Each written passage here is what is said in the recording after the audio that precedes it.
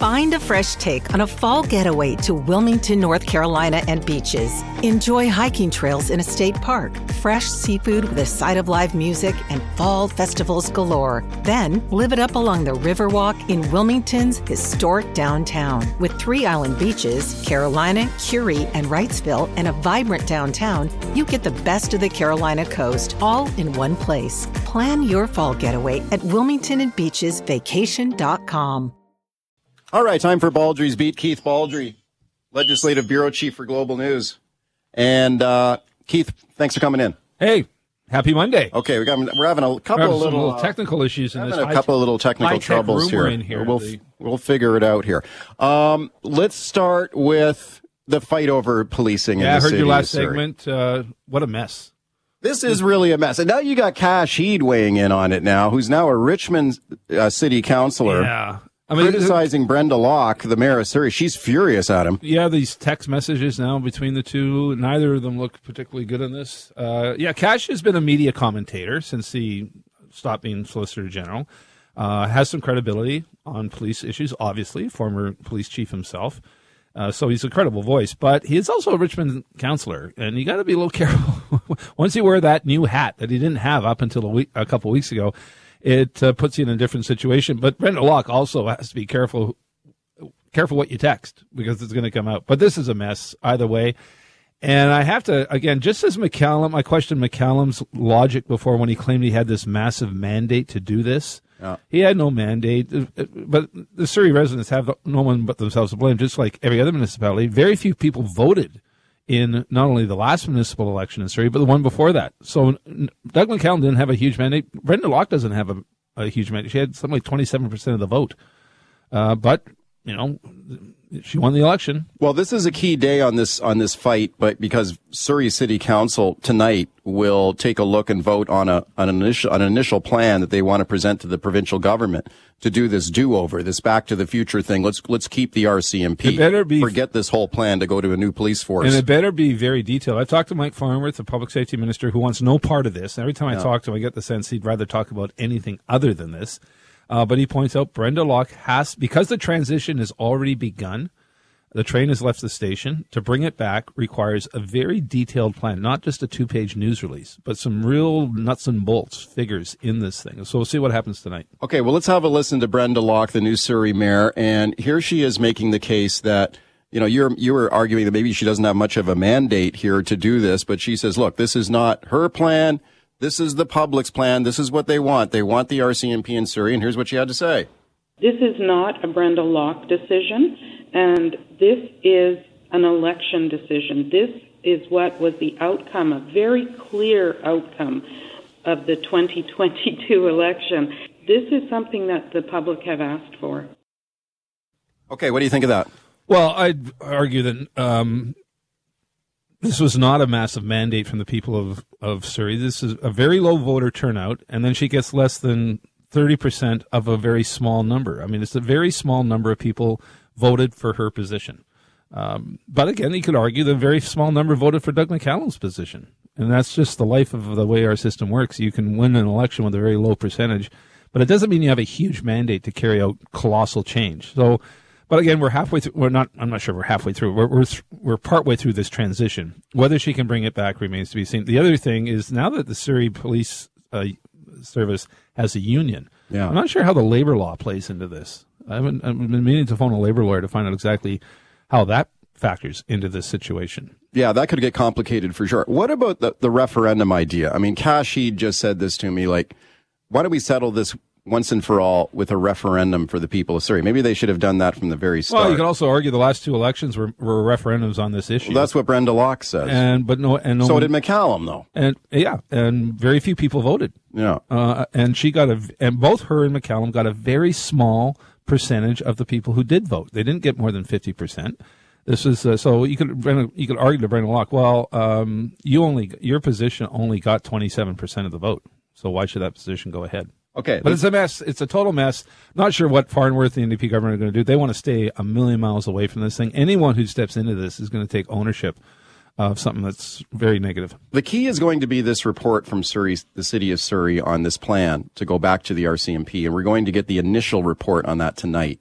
There'll be a more detailed report to come later, Brenda Locke has said, but we will get a report tonight. So we'll see what happens when that comes out. Let's talk about the BC Liberal Party here now, Keith, and members of the party have started voting on a new name change. BC United is the option. Let's listen to Kevin Falcon first of all here, the BC Liberal leader. He's on board with this. He thinks the party should change the name. Here's what he had to say about it. It's more about whether it sometimes creates genuine confusion, that some in the public just genuinely think federal politics immediately. So if they see, a BC Liberal name and they think, oh, yeah, I don't vote Liberal, I vote Conservative, or whatever the case may be, then they mistakenly often vote for another party when they meant to actually vote for, a private sector-driven economy party like ours. Your thoughts? Well, the Liberals are running a risk here. The BC Liberal brand and name got them elected a number of times. And they won 01, 05, 09, 2013, almost won 2017, and they almost won in 96. They just lost because of a vote split in both cases. So it's a name that served them well. I think the risk the Liberals are, and I think this is going to pass. If Kevin Falcon wants the name changed and the executive wants the name changed, then I think the party faithful will follow that. I think the risk, I think this is a sign of a couple things. I think they're genuinely afraid of the BC Conservative Party, not for replacing them. But the BC Conservative vote, if you assume they're disaffected Liberal voters, cost the Liberals 2 ridings in Langley, 2 ridings in Chilliwack, a riding in Abbotsford, and probably a riding in Richmond. If they can't win those ridings back, they're not going to win the next election. So I think they're trying to ward off that Conservative Party brand, which only gets 5% of the vote. But that's enough to 5 or 6 or 8% of the vote. That's enough to flip those ridings into the NDP.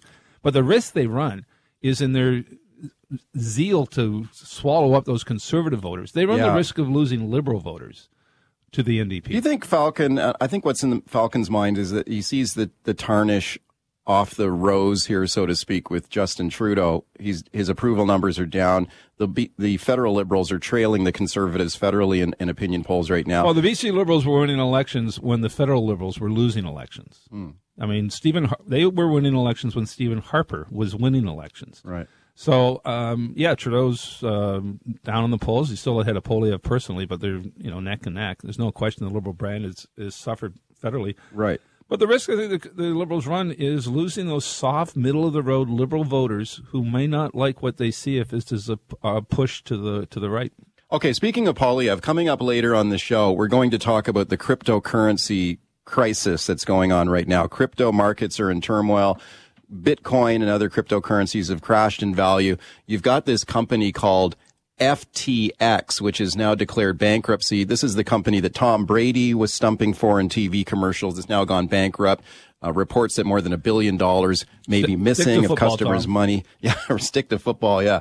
Pierre Poilievre. Now, remember what Pierre Poilievre said about crypto. He wanted to make Canada the cryptocurrency capital of the world. And he described it as kind of that way anymore. Yeah, I wonder if he'll ever mention it again. Poilievre, in an earlier appearance with me here on the show, I asked him about his comments on cryptocurrency, the fact that the value of Bitcoin and other currencies have gone down. And here's what he had to say to me. Have a listen to this. What would you say to any of your supporters who invested in Bitcoin based on your enthusiasm for it, who have now lost a lot of money? Well, I don't think that's a fair characterization. I think that people have to make their own investment decisions, and I believe that whenever you invest, you have to be careful that you only invest what you can afford and in assets that you're comfortable with. So in a free market, that means individuals make their own decisions and take responsibility for them. Okay, so we're not going to hear him talk about this much anymore. I mean, there's issues that Pierre Poilievre just would like to concentrate on, others he would not. He wants to stick now, I think, to economic issues, mainstream issues. One of the lessons out of the U.S. Midterms, which was a fascinating election result, is hard right and fringe issues really don't appeal to voters. They're looking for bread and butter economic solutions to their life, not these things that come out of left field. I think they're still in left field. I don't think you're going to hear Poilievre talk about this much. Shipping can make or break a sale, so optimize how you ship your orders with ShipStation. They make it easy to automate and manage orders no matter how big your business grows. And they might even be able to help reduce shipping and warehouse costs. So optimize and keep up your momentum for growth with ShipStation. Sign up for your free 60-day trial now at ShipStation.com and use the code POD. That's ShipStation.com with the code POD.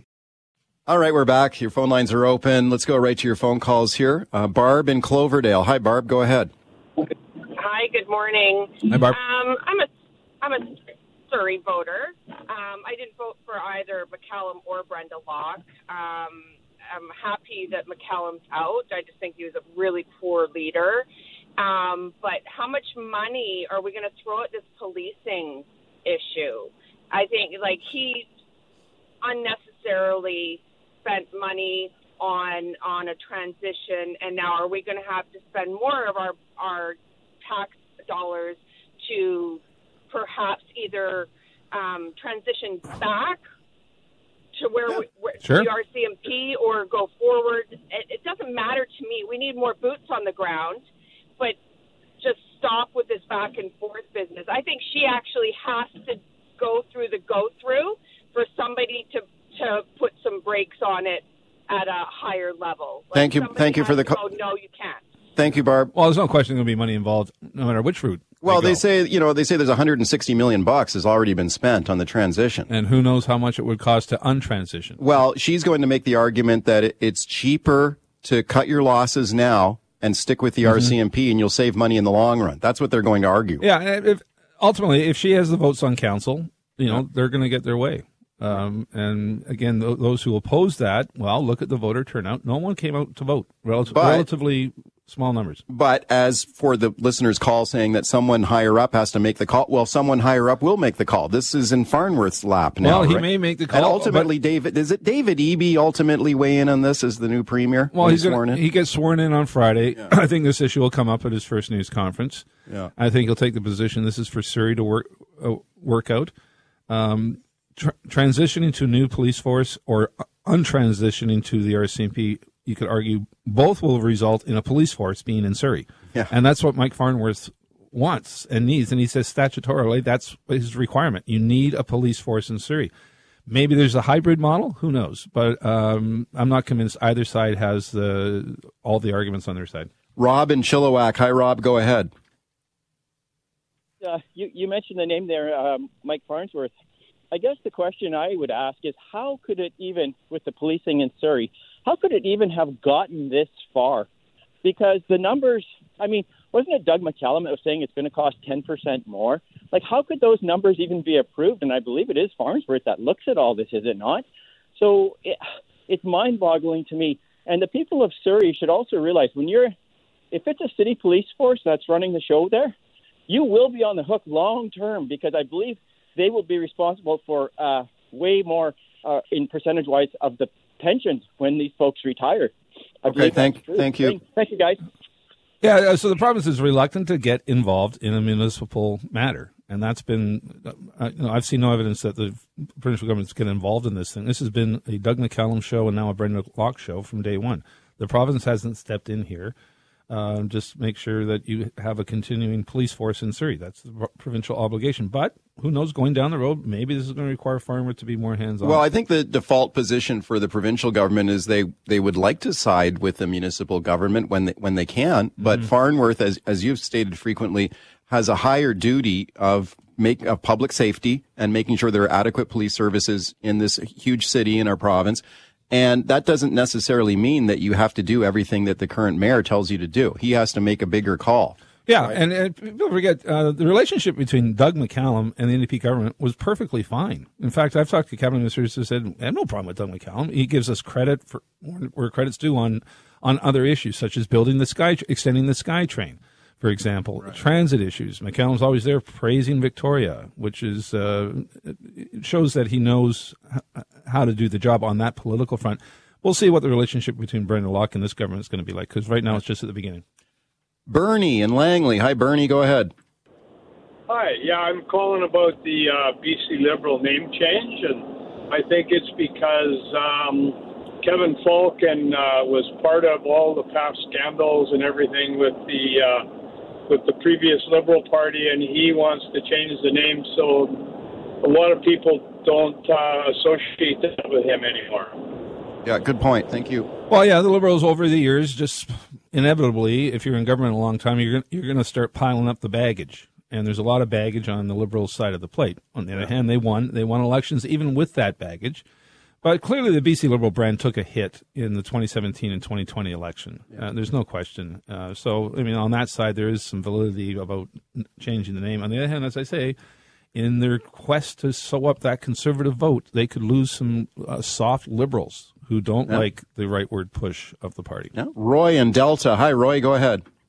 Yeah, I just want to say that if you change your name, you got to be ashamed of something. So there's no reason to change your name other than that. So what are they so ashamed of? You should be proud of what you did. They got heritage of like a long time candidate Liberals. I voted for him many times. Well, is it shame or is it just pure political strategy? I mean, if you feel like you've got a better chance to win with a new name, they're going to do it. Well, it's a calculated gamble.